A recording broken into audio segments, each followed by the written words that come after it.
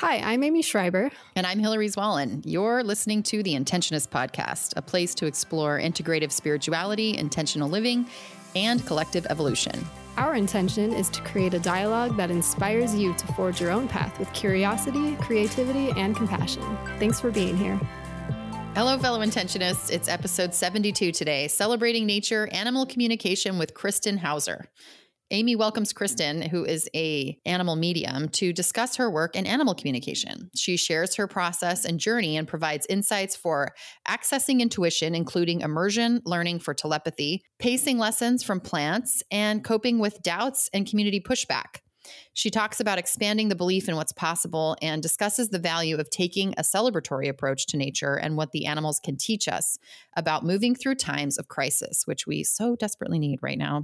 She closes by channeling a helpful and hopeful message from the whales and the dolphins. So you're going to want to stick through all the way to the end because that's where she does the actual whale communication, which is really fascinating. So a little bit about Kristen. Kristen Hauser is a professional animal communicator. She lives on the West Coast and works remotely with humans and animals all over the world. In addition to private consultations that facilitate dialogue between a person and their animal companion, she also offers mentorships and workshops centered on developing one's own intuition and telepathic abilities. She believes that engaging the wildness within and around us brings us into balance within ourselves, each other, and the world. The mission of Kristen via Fauna Speak is to curate a space within human culture to honor the mystical nature of animals and ourselves, thus nurturing each being's right to sovereignty, self-discovery, and wholeness. And you can find her online at www.faunaspeak, that's FAUNASPEAK.com, and as well on Instagram at Fauna Speak. And without further ado, we'll get into our interview. Thanks for listening. Kristen, thank you so much for joining me today. I've been really looking forward to our conversation, and I can't wait to just dive into it. Thank you. I'm so excited to be here, Amy. So since the last time we talked, the world looks very different, and I'm sure it'll be different a week and a half from now when this is actually released. But I just want to start and dive right into learning about your journey into animal communication. So can you kind of describe the desire to do this and maybe the first experience? Talk to us about that. Definitely. Well, my journey began with the whales. I think many of us resonate with the whales, have a deep connection to them. We might not know on an intellectual level what that means or why we feel that way about them, but we all get excited and inspired by the whales and dolphins in particular. And so when I was a young child, I was obsessed with orcas in particular. Living in a landlocked state in Kentucky, I never had interaction with them in the wild, but I would read about them in books. I watched Free Willy. I watched Flipper. I know a lot of those movies were important for y'all out there as children as well. They were deeply resonant themes about wildness and about sovereignty and about interspecies collaboration, and just the physicality of a whale. Just watching Willie breach over that wall was a pivotal moment. It was a touchstone for even now that I didn't quite realize as a child. And as many of us do, I continued to be raised and with a love for animals, and always interacting with them as a child and talking to them in my own ways, reaching out to them. I always had a bunch of alley cats in my arms and following butterflies and things like that, just enjoying that carefree nature of being a child. But a lot of us undergo certain levels of conditioning and things like that prevent us from really continuing to follow that curiosity as we get a little older. I personally was raised in a very religious sort of mega church environment, and where there wasn't really a deep, deep connection to nature fostered, especially in the city as well. But I still kept my zeal for life and my love for whales. And the whales were the ones that kind of woke me up in 2014 to the potential of collaboration and connection with them, the potential for interspecies connection and communication that I knew was always there, that I always got so excited about. And they opened my eyes up to that in a real tangible way through a book called Communicating with Orca The Whale's Perspective, written by my mentor and sort of initiator into this lineage of animal communication, Mary Getton. And in that book, I realized there are people communicating with whales in real time, having actual conversations, putting their words to a printed form to be shared with all of humans, and opening up this door for true collaboration on planet Earth. So that was what initiated me into this world of animal communication. And I just was obsessed ever since. It was my calling. I read 3 pages of the book and called up Mary, and thankfully she answered and answered all my questions. Well, that's a fascinating and beautiful practice that you're involved with. And I'm sure your perspective has kind of changed over time. Like what was your attitude about this type of thing, maybe previous to becoming more involved, and how has it changed? I'm very curious about that part of it. Every day, my relationship to this work evolves and expands. Each time we expand our awareness, it creates this new opportunity to dive deeper. What I love about working with the animals and in anything in sort of the realm of spirit is, as deep as we want to go, they will go. So when I began my relationship to animal communication, it was a lot of clearing away old blocks, old impeding thoughts that said that this wasn't possible, that there's a barrier between us and the animal world, that we might even be superior to the animal world or something like that. Like a lot of those thoughts that we were given and told in our society. We don't really have a lot of that built in the Western world, these ideas of animal medicine, animal connection.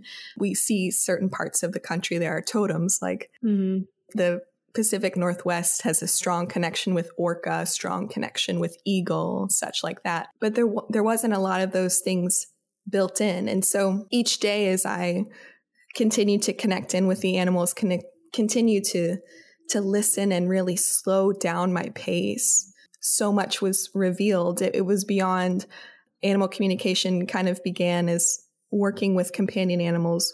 How can we bridge that gap? How can we make everyone's lives better? How can we communicate to the humans what their animals are suggesting to improve their life, to bring sort of peace and solace to the home? And then it expanded to working with the wild animals and the whales, and realizing that animal communication, there's potential for conservation work. There is potential for ambassadorial positions where we communicate on behalf of different species of animals and advocate for what they want to do with the land. And then also there's this sort of etheric relationship with the animals where we can connect in with them energetically, anytime, any place, anywhere we are, and feel their resonant energy and work with their energy as a sort of medicine, just as we would work with a plant medicine.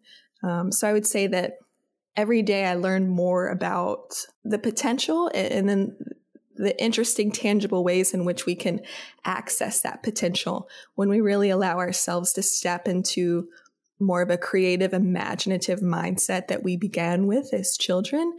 We can really begin to feel the infinite ways of connection, the infinite ways in which we can access and connect with the animals. So I definitely want to hear more about the ins and outs of the actual process. But first, I'm really curious about, like, us growing up in the Western society. Like you said, we don't necessarily have this built-in belief, that this is even possible. And especially growing up in a religious megachurch type setting, did you get a lot of resistance from your community and family members and your own doubts? I mean, you mentioned it was clearing away a lot of a doubt. So how did you cope, and how did your community react? Well, any process of developing our intuition, I believe, is the most important primary work, is to clearing away those limiting belief systems and those doubts that creep in, that have been fostered and nurtured by communities that were doing their best, but didn't quite see the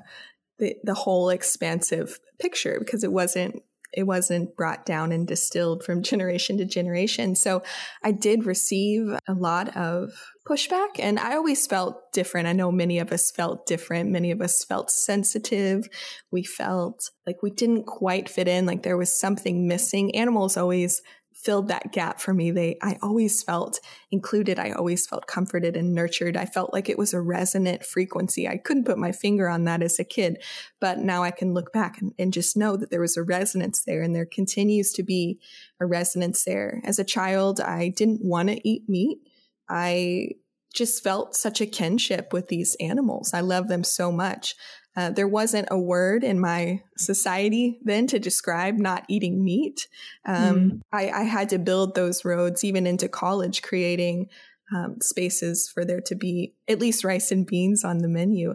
I didn't eat meat as a young child in the 2nd grade to the 4th grade, but then that slowly, there was just no fostering for it. So I think I just slowly dwindled back into that. But I just always remember having thoughts that other people didn't have, seeing things in different ways that other people didn't. But I found it quite hard to navigate all of those feelings as a child without any sort of contextual words to describe what I was experiencing. That's the beauty of being a little older, and a beauty of connecting in with our intuition and other societies and other civilizations who have fostered these ideas of connection to spirit, connection to animal, connection to intuition, connection to guides and ancestors and such, is that they have those words built in.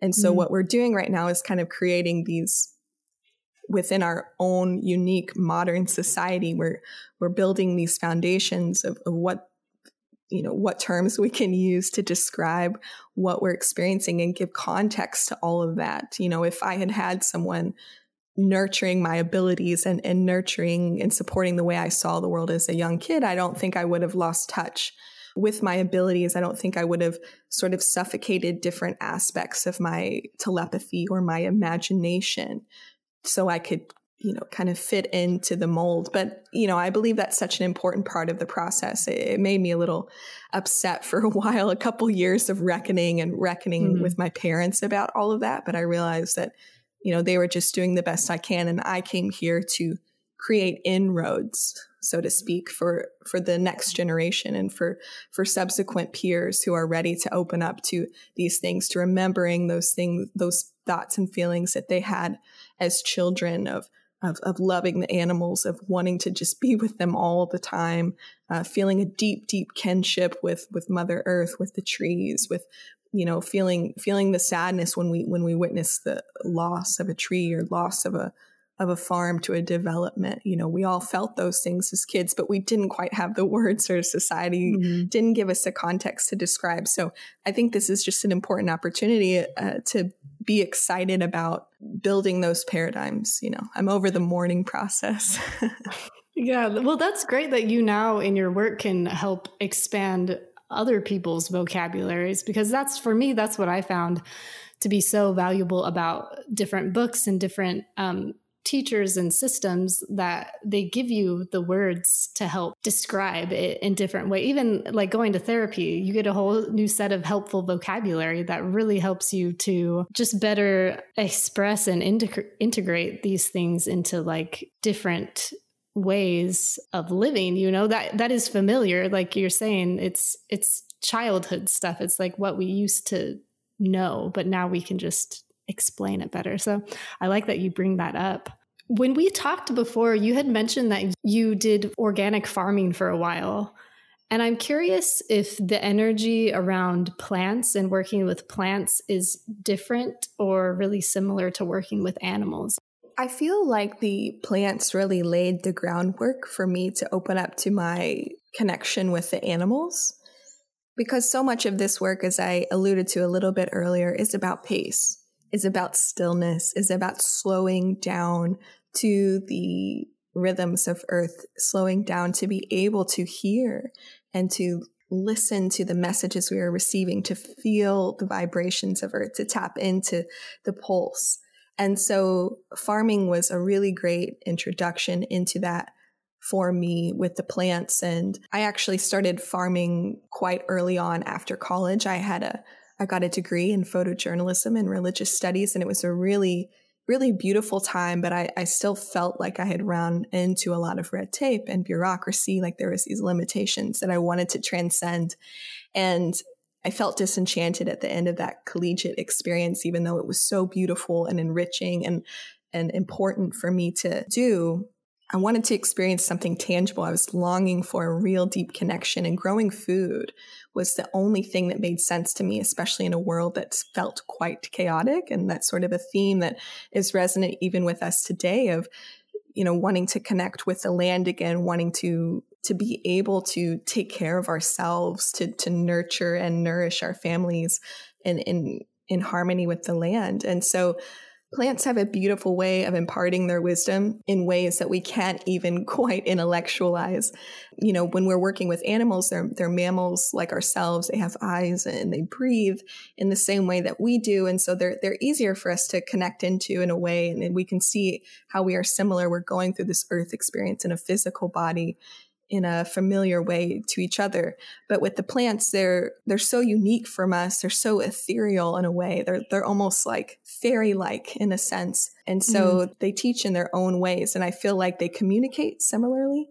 Once you learn to engage your intuition and you can learn how to connect in with the animals or plants, you realize that the voices are all really similar. It's just a matter of, again, clearing away those impeding thoughts that limit our expansiveness to being open to these ideas that we can communicate with plants and animals, but also, being still enough to hear them and sitting in the fields and watching them throughout a whole entire season, watching their life cycles. What I love about plants is they have these shorter life cycles, but develop these amazing systems underground and in realms unseen. They're extremely collaborative and they're extremely giving and generous and in ways that are energetic and then also physical and nourishing and medicinal. So I think plants teach us a lot about also how to use animal medicine because we understand plant medicine to a degree. Herbalism came around a little bit before a lot of different animal medicines into our cultural consciousness, sort of like yoga is a precursor to other things. Plant medicine was kind of on the forefront. It was something we could engage in a physical way. And so when we understand what the plant offers us medicinally, for instance, goldenrod is good for the urinary tract, or lamb's ear is good for sort of like as a Band-Aid for our skin. We can also see the energetic components of that. What do I feel like being around this plant? What do I feel like being around a rose in bloom? What does this combination of purple and gold flowers blooming that in the fall that I see with all the pollinators buzzing around, how does that make me feel? And then using those sort of feelings and using that context that the plants describe to tap into that context within the animals. How do I feel being around this animal? What does it do for my nervous system? How can I relax when I'm around a dog, or when I look into the eyes of a whale, or when I see a lion walking confidently in the Sahara on a video? How does that make me feel? And then we can kind of engage those sort of energetic medicines in a completely different way than we ever have. So there's a lot of really fun overlap between plant and animal medicines, but the plants really taught me a lot in the beginning in sort of terms of pace and consistency. And we need to, if we're cultivating plants, we have to be really, really careful and diligent to their care. Then I moved into the animal medicine, and then the animal medicine revealed to me so much more about how the plants worked as well. So there's so much amazing collaboration going on there between all of these species on Earth. Yeah, so because they're all related, especially if you're dealing in the realm of wild animals. They are all so beautifully together in their ecosystem. I like how you talked about using your emotions about them and your experience seeing them as this touch point to enter into your inner world and try to understand how it's affecting just your inner energy. I think that's a great way to think about it. I've been thinking actually a lot about food now that we are seeing such disruption in the normal supply chains, and just potentially thinking about okay, I mean, grocery stores I don't know how they are for you in Vancouver, but they've been quite bare, where I am down here in Washington. So it's led me to think about all the ways that we can turn back to nature to kind of get to know her again, as far as how can we grow our food, if the need arises. And I'm really interested in hearing what along those lines you think in general the animals have to offer about addressing all the energy that's swirling around right now, all the panic and the fear and the divisiveness, that what in general can you say about that? Well, I'd like to divide that into the wild animals relationship and then the domestic animals relationship, because we sort of oscillate between the two in terms of gleaning inspiration, and they have two different ways of operating. So I'll start with what the companion animals are teaching us, and then I'll move into the wild animals. So wonderful. The companion animals are offering such support in this time of unknown, this time of disruption. I like that word because we are being, our systems and our ways of being and our ways of doing things are literally coming to a halt, or we're coming to a fork in the road where we have to make different priorities and all that. And so the companion animals are really keeping us buoyant during this time. They are completely reliant on us, and they fall into the safety net of that every single day.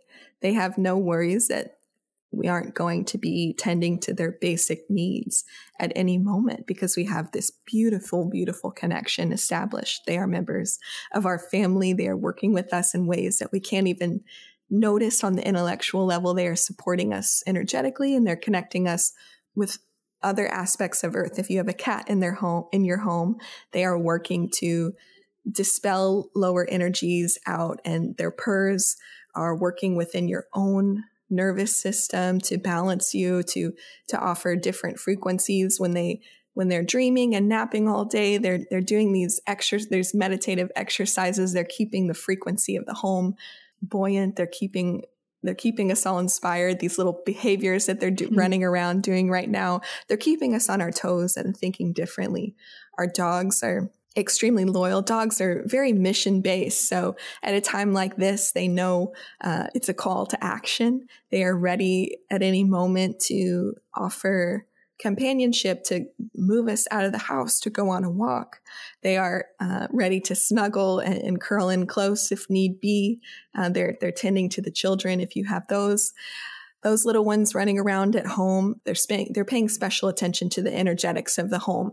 That's what they usually do, but now they're on high alert because they might not be engaged one-on-one with what's going on with us societally, but they feel that through us by proxy. And so they're doing whatever they can to balance the home, both dogs and cats, which are people's primary companion animals. I know there's many birds and turtles and fish around also doing similar work in their own unique ways.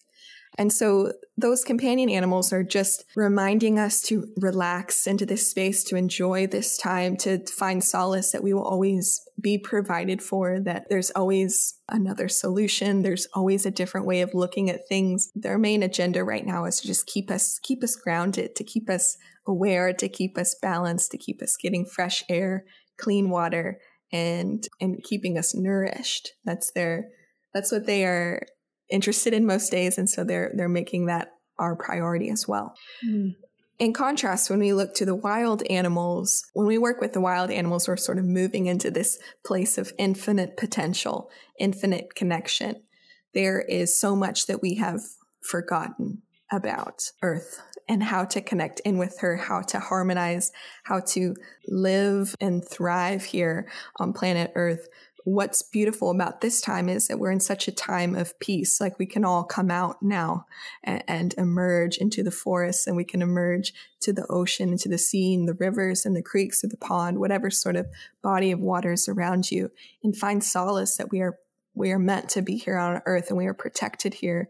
We are nurtured here. It's a time to slow down and connect in with the plant kingdoms, to connect in with the etheric realms of Earth that we might have glimpsed from time to time, but have not had as much time allotted in our schedule to connect with. And so the wild animals are pointing us in the direction of our wildness within. They're helping us to balance the wildness within to the wildness without. Many of you listening have had some connection to gardening, or some connection to herbalism, or some connection to forest bathing or being outside. And it's really time, they're saying, to tune in to the minutia of those activities, what they're offering, how we can offer those to others, how we can continue to forage. And They love this idea of foraging and connecting in with plant medicine, because in that way we connect in with the energy of earth. We harmonize. We remember what we used to do here. There's a beautiful balance field to be struck for humanity between cultivation and foraging, and doing it in a way in such that no societies are marginalized in the process, whether it be a tree society, an animal society, a human society, that there is enough.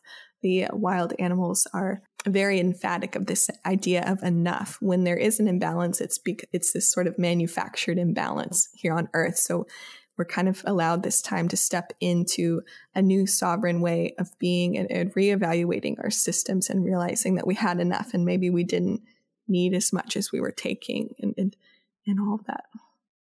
I love that you brought up that reminder that any scarcity that we perceive is manufactured and often marketed to us to like reinforce our belief that there isn't enough. So thank you for sharing that. And I also, I love that you brought up foraging too, because I just ordered 2 foraging books, because that's something we moved up here to Washington several years back. And that's been on my list ever since we've gotten up here. Like, I need to learn how to forage the forest. So I finally went and got those books, and I'm excited to learn about how to get wild food out of the forest.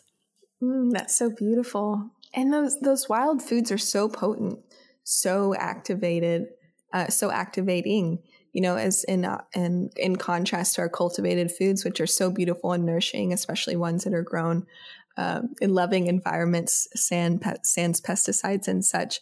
There's such an opportunity for immediate growth and evolution when we connect in with those wild foods, our wild brothers and sisters that are growing in the fields, ready to teach and connect with us. Yes. So I would like to hear about the ins and outs of your process of communicating. Like, is there any special steps or anything you do to tune in? Tell me all about that. I'm so fascinated. Well, I have always been a feeling person. Many of you resonate with that, being a child and being told that you were too emotional or you felt too much.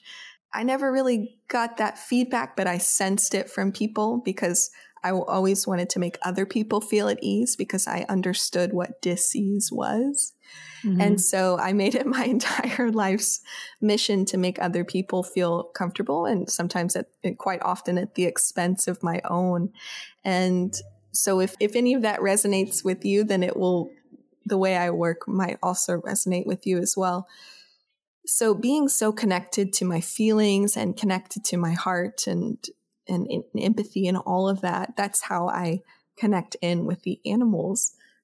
I always use a picture to connect in. It's not necessary, but I find that looking an animal in the eye is such a potent connective device, and it helps me tap right into their energy. I like to use the term energy signature, because that's how I can make those distinctions without having this opportunity to be with them in physical form. I do all of my work remotely. So I could be communicating with a dog in the Netherlands or a cat in Bosnia. It's all moot. It doesn't matter where they are, because we're all connected energetically, electrically, etherically, magnetically, all that sort of stuff. And so in that process, I feel what that animal feels.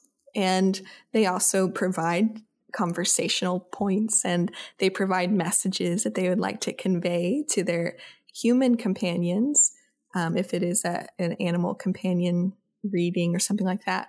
But it's really this process of acknowledgement, of acknowledging that animal at the higher expression, acknowledging ourselves at the higher expression, connecting in that way. We're sort of stepping out of our physical experiences while also paying homage to them simultaneously. So it's a soul connection that is informing our physical experience. Many people get caught up in the minutia of the physical experience, so it's hard for them to step above and see it from a higher plane, see it from the soul's perspective, what these situations are teaching us, how we are informed by our experiences. And so, but in my work and in readings and such, I facilitate a two-way dialogue between a human and animal companions. And the implications of this are just infinite, but they can be used to address different issues of behavior, to address different bodily issues and things like that, to deepen our soul connections in general, and to prepare for different transitions. So there's so much opportunity there to connect and ultimately to find balance and harmony and a deeper appreciation and gratitude for each other. You know, it's the same thing for our different family members. When we see them in a different way, we see them for what they offer and how what we offer complements them, then we can all just get into a more celebratory spirit of all these different connections. We just live ultimately more in gratitude for them. And I think that's sort of the motif of what we're going to be experiencing as we ride the waves of what is currently happening in the world, is just an intense gratitude for all that we have. I love that you used the word celebratory, getting into a celebratory relationship of gratitude with not only the deeper, truer self of yourself, but of your family members and your animals and the wild animals and the earth at large. I think that's a beautiful way to think of it. And I like how you called animal societies, you know, because that's not a word that we would generally use to say, oh, the tree society over there, or the, you know, I mean, unless you're used to viewing the earth as something that you're part of, but like in the traditional Western view of nature, that hasn't been the case. So other than that mind shift of viewing yourself as equals, you know, with animals and plants, like seeing them as their own societies that we can interact with, are there any other helpful intuitive practices that you would say would help someone who is interested in this type of connection? There is so much opportunity afforded to us and sort of progress of thought and progress of being in looking at all of Earth in a new way, through a new lens. I think we have an opportunity here to really step into a new relationship with Earth, a new way of being, a new way of listening. And they're not so novel. It's more of a remembering. We are remembering our faculties of intuition, of telepathy, of connection, of intuiting what food is good for us, what plants we want to collaborate with, what animals we want to engage with, and what the birds are telling us, what bird song means. So I find that this whole process is rather interactive and contextual. Like the example that you gave of tree societies and all that sort of thing, because of growing up in our Western world and the convenience of looking at humans as a sort of superior species, it's important to shift our whole vocabulary and all of our reference points to seeing us all as complementary, interconnected beings living in harmony on Earth. What I love about deeply connecting in with different plant and animal species is that they all are masters of alchemy, of technology, of living elegantly on Earth. One of my favorite animals that had taught me that so lovingly was pelican. I remember watching them fly over the waves and just holding their flight maybe 1 foot above the ocean, steady and beautiful and elegant. And then you also have this other contrast to pelican where they're loud and they're squawky and they have these giant mouths and these big gullets and they maintain, you know, fisheries and all that sort of thing. So when you really like break down a species and engage like who they are and the energy that they offer, what they offer this planet, the medicine, the more energetic medicine they offer, and then the physicality that they do also that keeps Earth in alignment, keeps all of the systems in balance. And you really get to paint like a much more expansive picture to engage with. When we think of the technology of pelican, their technology of flight, their technology to remain waterless, you know, the water just rolls off their back, their abilities to dive deep, and despite all of these sort of pressures, those are things that we cannot do in our human bodies. Seeing that contrast sort of gets our mind thinking in different ways, opening up our abilities to perceive what is within our own potential. What if we had not had birds on this planet, would we have thought we could build planes? Right. So it's cool to pay homage where homage is due and realize that many of the great thinkers were inspired by different animals at different times on Earth, from snail to pelican to, iguanas hanging upside down in trees with these amazing suction cups. So painting these different pictures allows us this opportunity to sort of step more into our imagination and more of that childlike sense of wonder.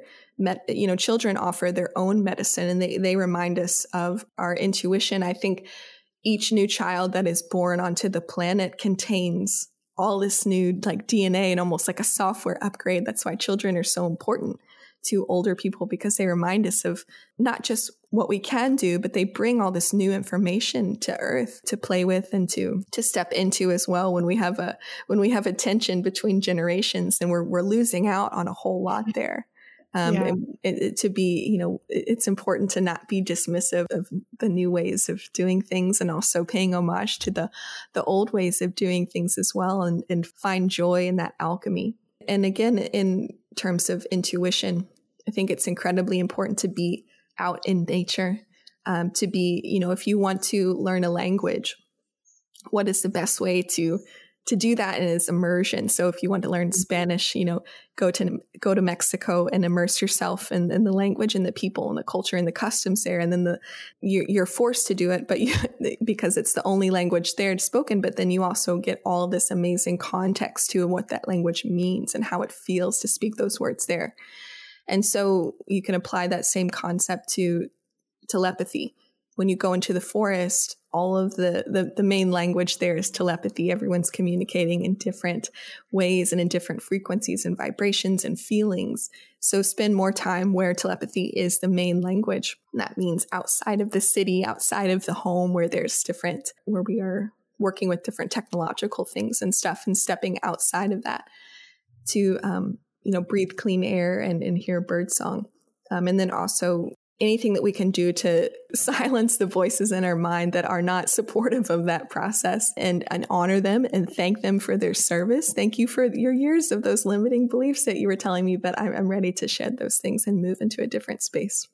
Yeah, I like that you bring up the immersion aspect, but also how simple it seems. Like a lot of what you're talking about is just really carefully observing these things that are always all around us, but just like stopping, slowing down, how you were talking about earlier with the plants, but slowing down to observe how they interact in life. Like that is much of the medicine of them, is observing them and then gleaning the wisdom from how they live and trying to apply it to ourselves. Am I understanding that correctly?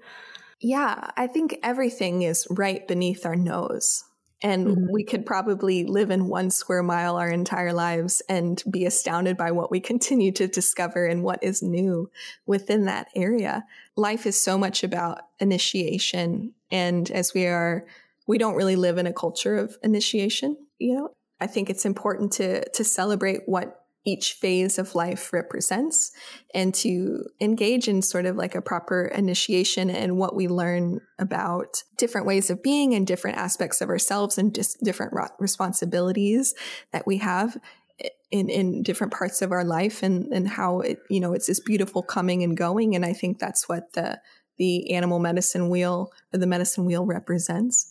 And it's important to keep observing, because in the observation, we realize there is abundance. In the observation, we realize there is life, there is potential, there is another way. When we have this really concrete view of the world and a concrete way of doing things, it's limiting. Everything that we need is, I believe, ready for us to receive, but it can't come in unless we create a sort of energetic opening for it to come into. If you believe that love isn't possible, it's really hard to bring it in, because that's sort of a dispelling energy. But, participating in the energy of love brings in an abundance of love to you. So. Yeah, I like that you brought up having a flexible mindset, and that is what makes, new insight possible when you're willing to let go of your previous limiting beliefs.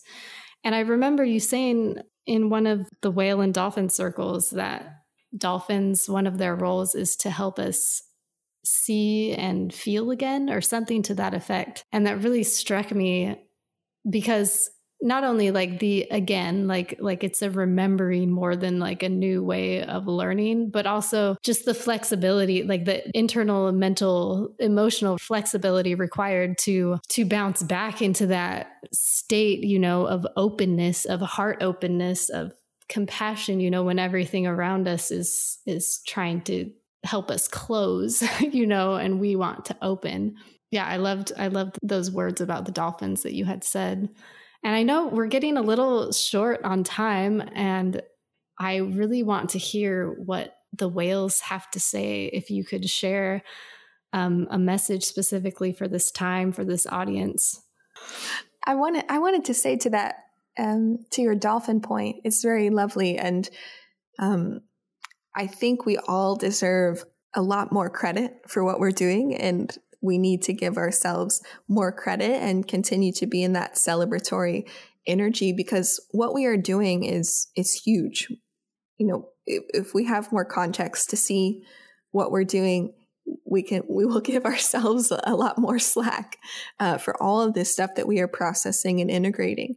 Not only are the dolphins helping us to see and remember, but they are also reminding us that we are doing this incredible alchemy equation, because we are remembering the old ways of being, also remembering who we are, getting in touch with our essence, and while also alchemizing this all for the modern world to be digested, to be understood, to be accepted. And so that's a huge deal. That's a really important thing to allow space for, to allow time for. And when we feel overwhelmed, to honor and acknowledge that. When we feel tired, to allow ourselves to rest and relax and really fall deeply in love with this process, because the magnitude, I think, of what we are doing has not yet been revealed to us.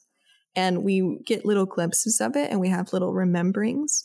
But we are really creating a new paradigm. And the more that we can celebrate that and participate and collaborate in that energy together, the stronger that it becomes, and the burden will be lifted a little bit more as we acknowledge all that we are doing to sort of clear these old ways of being, to clear out these old thoughts, these limiting belief systems, and sort of these karmic ties, so to speak, that have bound Earth for a very long while, that have bound our own societies and our own families. We are clearing out a lot in conjunction with the animals and the plants, and they are providing a foundation for us to do so. So it's a whole lot of reason to celebrate. Thank you for that perspective. That's like what I needed to hear, I think, right now. I think that you're using the word celebration again, and I think that is so important especially for a time like this, when we have cause to look around and see what can we celebrate and what should we be valuing and celebrating, that maybe we haven't previously had time or chosen to look at. So yeah, thank you so much for sharing that.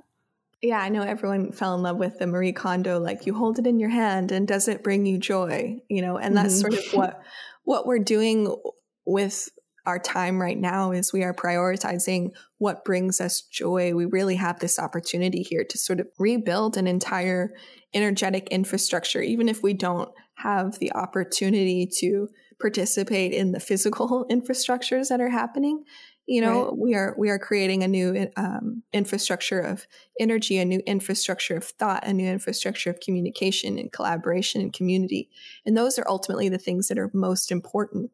That's what the animals are always getting us to look at, is what's beyond, because our thoughts inform our reality. If enough people start participating in these thoughts, participating in this infrastructure of connection and in harmony and in absolute reverence and reverence for all of life and sacredness of ourselves and our experiences and the species that we share a planet with, then all of the rest just seems to fall in place because the energetic priorities are there. Absolutely. Yeah, that's great, especially to see all of our systems, the economic systems, the healthcare systems, everything is experiencing a breakdown right now. And that's a good reminder for us personally, like, while, yeah, we're not the people at the top making the systems up, but we can lay the groundwork for the energetic systems and the relating between humans, like the human to human and human to animal and nature interaction. Like, that's what we can do right now. Yeah, I think with everything in our environment, like I talked about earlier, everything that we need is right under our nose. We just realize a different relationship to it, and when looking at these scary things like the encroachingness of technology or 5G, or all that sort of stuff that strikes fear too, because there are repercussions in the physical world for implementing those things and for integrating more technology into our lives and also letting go of different sorts of privacies and such. Mm-hmm. We can relate to those things in like one or two ways, and that's love and connection, or fear and allowing that to sort of settle into our bodies and carry as we carry it with us. And I think many of us right now are choosing to use all of this infrastructure in a loving way, to use it in a collaborative and communicative way. And while it albeit might not be perfect right now, we're moving into that space where, the technologies that we create are in more harmony with our bodies and with our earth, and they connect us in better with the energetic grids of earth, and where we learn to lovingly harvest the energy of earth without making any sort of blunders in the process, as we have been doing for a while here now. Yes. So I think there's so much opportunity here to take heart, and it's really a scary time, but that's okay, because this time is meant to bring all of our fears to the surface. I know many of you have, many of you are on the path to opening up your awareness and stepping into the trueness of who you are. So you are used to this idea of looking your fears in the face and journeying on the shadow path, and to find your true essence. And the longer you do that, the more comfortable you feel with the process. And you realize all of the allies you have along the way, jaguar walking with you as a shadow companion, all the medicines of animals that we might have a tendency to fear, like snake or shark or jaguar, even the big cats, the mm-hmm. wolves, the leadership and loyalty medicines. So realizing that all the things that we have that incite the most fear in us are really showing us an opportunity to transcend that fear and to step into an entirely new way of being. And again, alluding to that celebratory nature. When we realize what we're doing, we're realizing we're going through these initiations, we're going through these processes together to create a new world and new way of being, that we can really find a little bit more joy in the process and seeing it from a higher perspective, as opposed to the minutia of day to day that can be quite unsettling.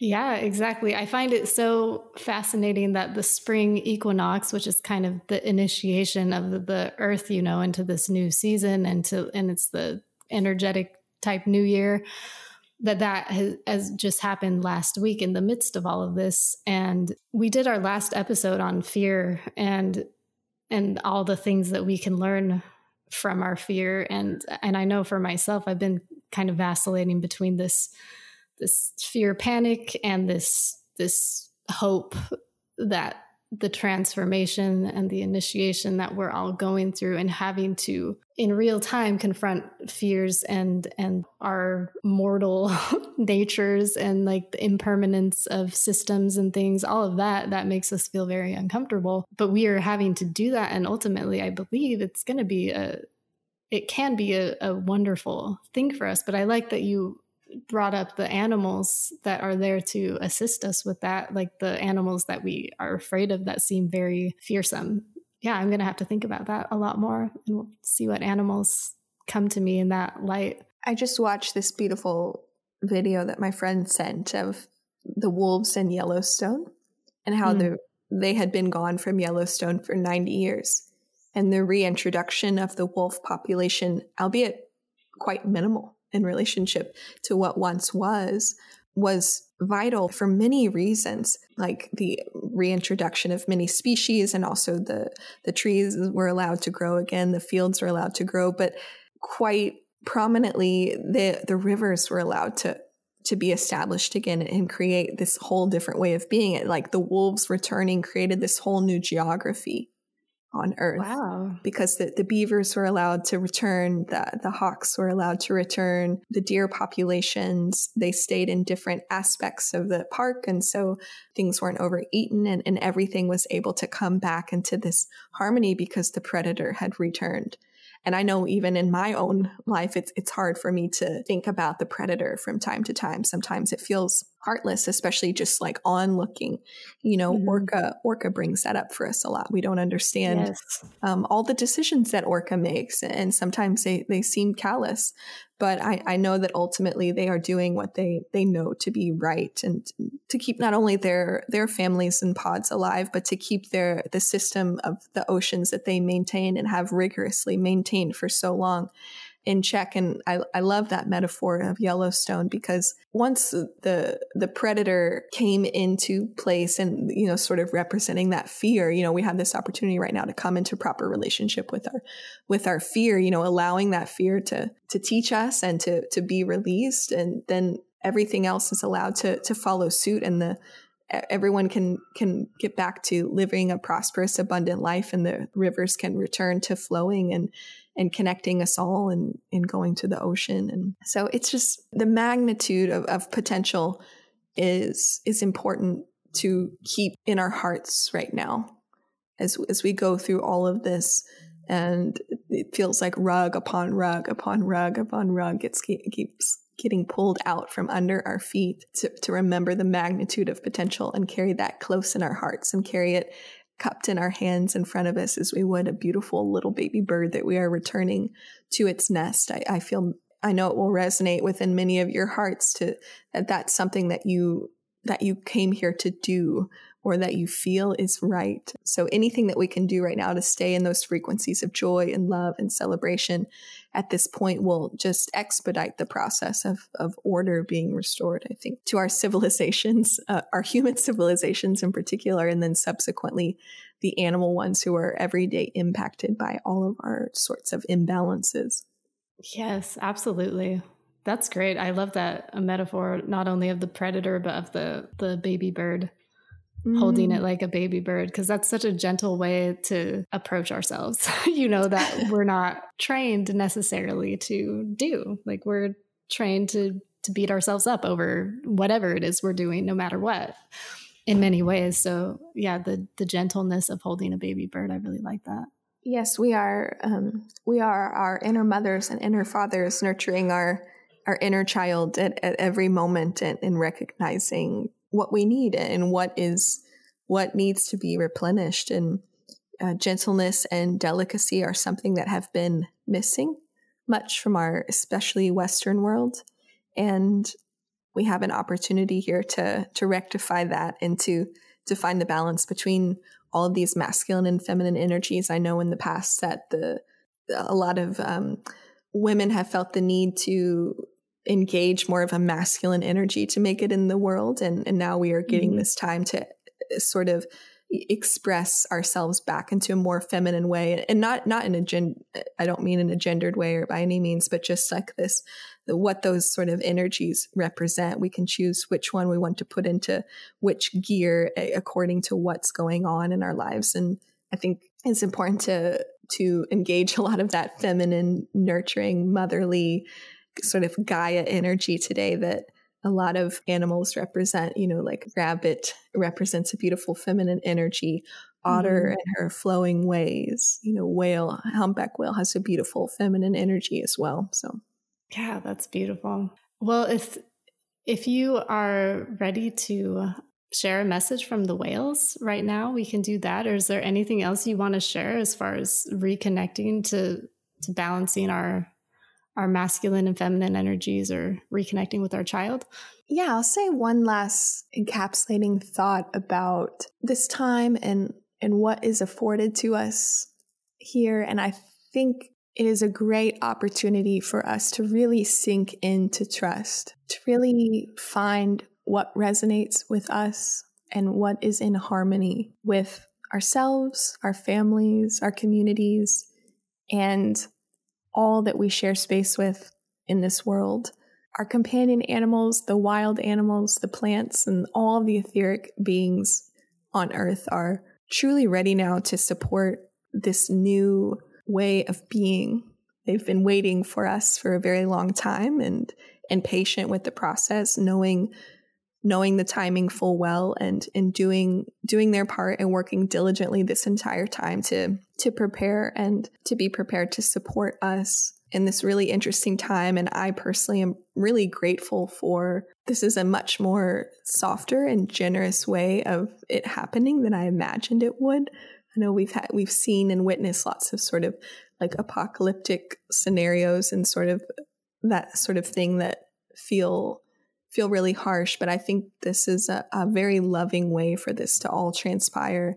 And the animals are just encouraging us to continue on in that loving nature, despite what the world may be telling us to feel and all of the fear around us, but to keep balanced in love and reciprocity and symbiosis as we move forward. Yeah, that's beautiful. Thank you for summing that up so nicely. Mm-hmm. Okay. And then, so as I said before, I'm really connected to the whales and dolphins, and I offer a monthly time to connect in with them. And they are always informing my work and inspiring me to dive deeper in different ways and to fully embrace my humanness and also my cosmic nature as well, and how those two things interplay to be distilled here into an amazing and an infinite earthly experience. And so I'm going to bring through the messages from the whales and dolphins at this time to, they want to offer us some practical advice, some tangible ways of navigating while also holding our energies close to them. And so that we can feel more buoyant and effervescent at the end of this time, so that we can continue to tend to what we need to tend to in our daily lives. So the humpback whales are coming through right now to embrace us. Might help to visualize their beautiful pectoral flippers encircling you in this warm hug. Their giant bodies, their massive beating hearts. You can connect to their heartbeat in this moment. Their heartbeat is connected to the heartbeat of Earth, to the resonance of Gaia. They are saying today that human civilization is greatly impacted, but not for the worse or the better. Great change requires great change. Some things are forced to come to a halt. Priorities are being reevaluated. Systems are being examined.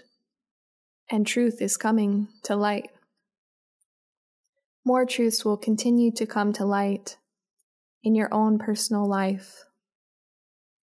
Listen to your inner truths above the truths that you hear syndicated.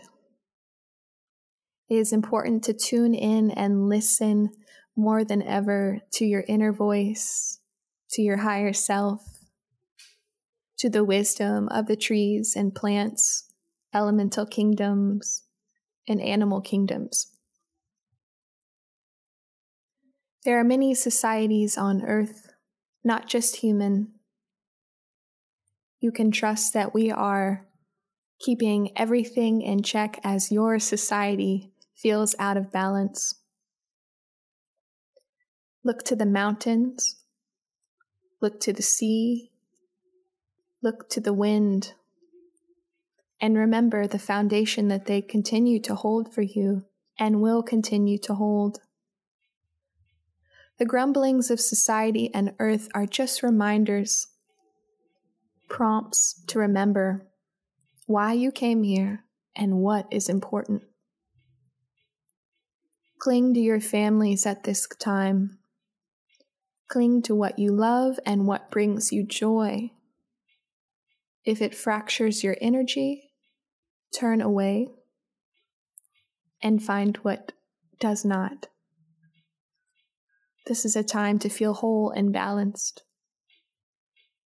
It is a time to stay in the higher frequencies as you are moving density through your body, as you are purging fear and eliminating limiting belief systems and limiting structures that were preventing you from being you, preventing your family from flourishing, blocking abundance, blocking love. It will take time for the dust to settle, but take heart. You will be more and more inspired with each passing day. You still have all of the resources available to you that you need.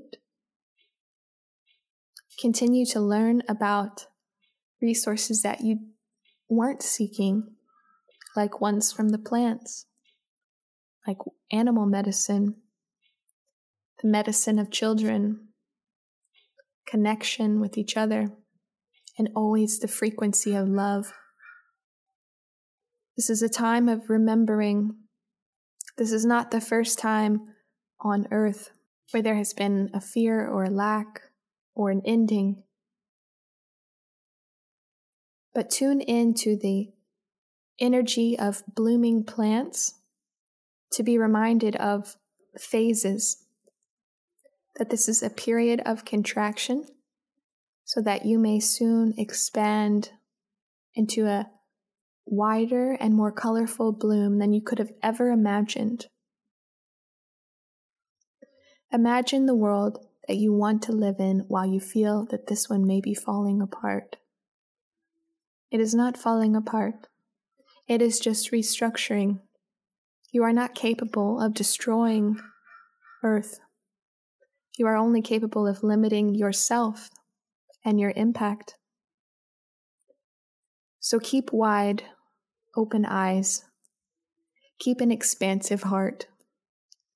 Look for ways to give and share. Connect in with your inner voice, your inner child, and listen to the promptings of them. You will find solace there. Tune out what doesn't serve you, but seek information when need be. You are both blessed and cursed by the information available to you, but that is not a reason to diminish your intuition and the inner promptings of your soul. Take heart that we are with you always. The humpback whales are an ambassador to your human species. We stay along your coastlines, offering you our love and energy at all times. We even come to greet you in your boats and find you in all sorts of media. We will continue to come to you as a sign, to take heart, to keep moving and pressing forward with love. You will see us on Instagram, you will see us on YouTube, you will see us on your television and in your ads. We will be revealing ourselves to you serendipitously after this time as a reminder to take heart. The dolphins now are coming in to cast everyone here in a golden web of bubbles, shimmering, effervescent bubbles, sort of a bath of immersive energy, clearing out all of the density that we have been walking through these past couple of weeks.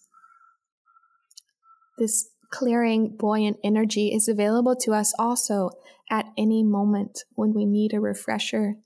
If you are not able to go outside, connect in with the dolphins and ask them to move your energy to work with your DNA, to work with you at the cellular level, to work with your energy and your auric field, to help cleanse, restore, and find balance.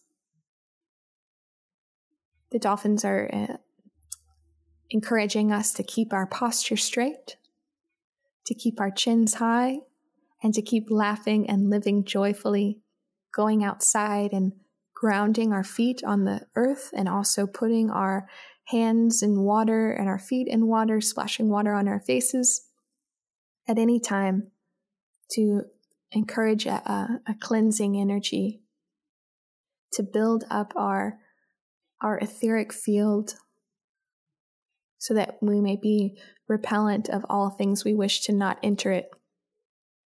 The dolphins remind us that we are stronger than we realize. And this is an opportunity for us to step into that strength and to really step into an energy of trust, as the humpback whales introduced. The humpback whales and the dolphins, and in triangulation with the orca at the end of our time, who have come through so lovingly to offer this wisdom, are forming a three-pointed triangle around us today, saying that everywhere we look, we are swaddled in their energy and love. We are the same as them. There is no difference. We are all here on earth with a mission and with a deep satisfaction for living, a reverence for life, and a desire to make the world a better place for all who inhabit it. It's time to limit all of our erosive belief systems that do not serve in this triangle where we are supported. They will incinerate all of those energies on our behalf as we step forward, renewed and vanquished of what does not serve us, emitting a beautiful white and golden light, ready to offer our truth and love to the world. They say to keep love at the forefront of everything we do, and we will not be steered wrong. The whales offer us gratitude for being here today, for participating in this connection with them. And they say they will keep showing up. They will keep reminding, and they will keep supporting us as we celebrate the magnanimity of what we do here on earth. They're sending their love and gratitude, and we extend our gratitude to them as well. Thank you. Oh, thank you so much for sharing that, and thanks to the whales. I will definitely keep my eye out. I will have my eye on them, looking out for them. That was beautiful and so soothing. Like, my whole body feels just entirely relaxed right now. So I'm sure that'll come through when the rest of the audience listens to it as well. Wow. Thank you so much, Kristen. Before we sign off here, can you share how the audience can get in touch with you and talk about your offerings before we head out? Yes, of course. So my name, again, is Kristen Hauser, and my business name is Fauna Speak. And my website is www.faunaspeak.com, FAUNASPEAK.com. And my Instagram handle is @faunaspeak. And I'm very interactive on there, always posting and engaging and sharing different animal medicines and musings and animals that I come across, including a lot of bald eagles and bees and flowers, and lots of blossoming lately on there. So it's a beautiful way to participate. And on my website, you can find all of my offerings. I offer animal communication readings as well as human readings, and how and how to navigate different situational experiences in our life so we can step forward into our trueness of heart. And in addition to that, I also offer mentorship to develop your own intuition, to develop your communication with the animals. And also, if you are already an intuitive, working how to further develop your heart-based business. I also do lots of workshops, and I hold my monthly whale and dolphin circle the last Thursday of every month. And it's always a free offering, and anyone can join from anywhere in the world via Zoom, as I bring through the messages of the whales and dolphins for what we are going through at that time, and offering their insights and practical ways of navigating life. So there's lots of ways from individual sessions to workshops to free offerings to engage my work, as well as lots of content that I like creating, which is also available on faunaspeak.com. Yeah, thanks so much. I would encourage anyone listening, definitely give her a follow on Instagram, because that's how I first came in contact with you, I think, right? Mm-hmm. And always very uplifting messages and medicine from the animals and nature. And I've been to the whale and dolphin circle several times, and it has been a very wonderful experience for me. So yeah, anyone who feels drawn to that, do get in touch with her. And thank you so much, Kristen, for sharing your wisdom and your the medicine from the animals today. I feel very thankful that you were able to talk to me today in spite of all that is going on. Well, thank you, Amy. I so appreciate your work in the world and your beautiful art offerings, and then also fostering this amazing sort of engagement for us to all come together and share and feel a sort of closeness no matter what's going on in the world. So thank you so much. You're so welcome.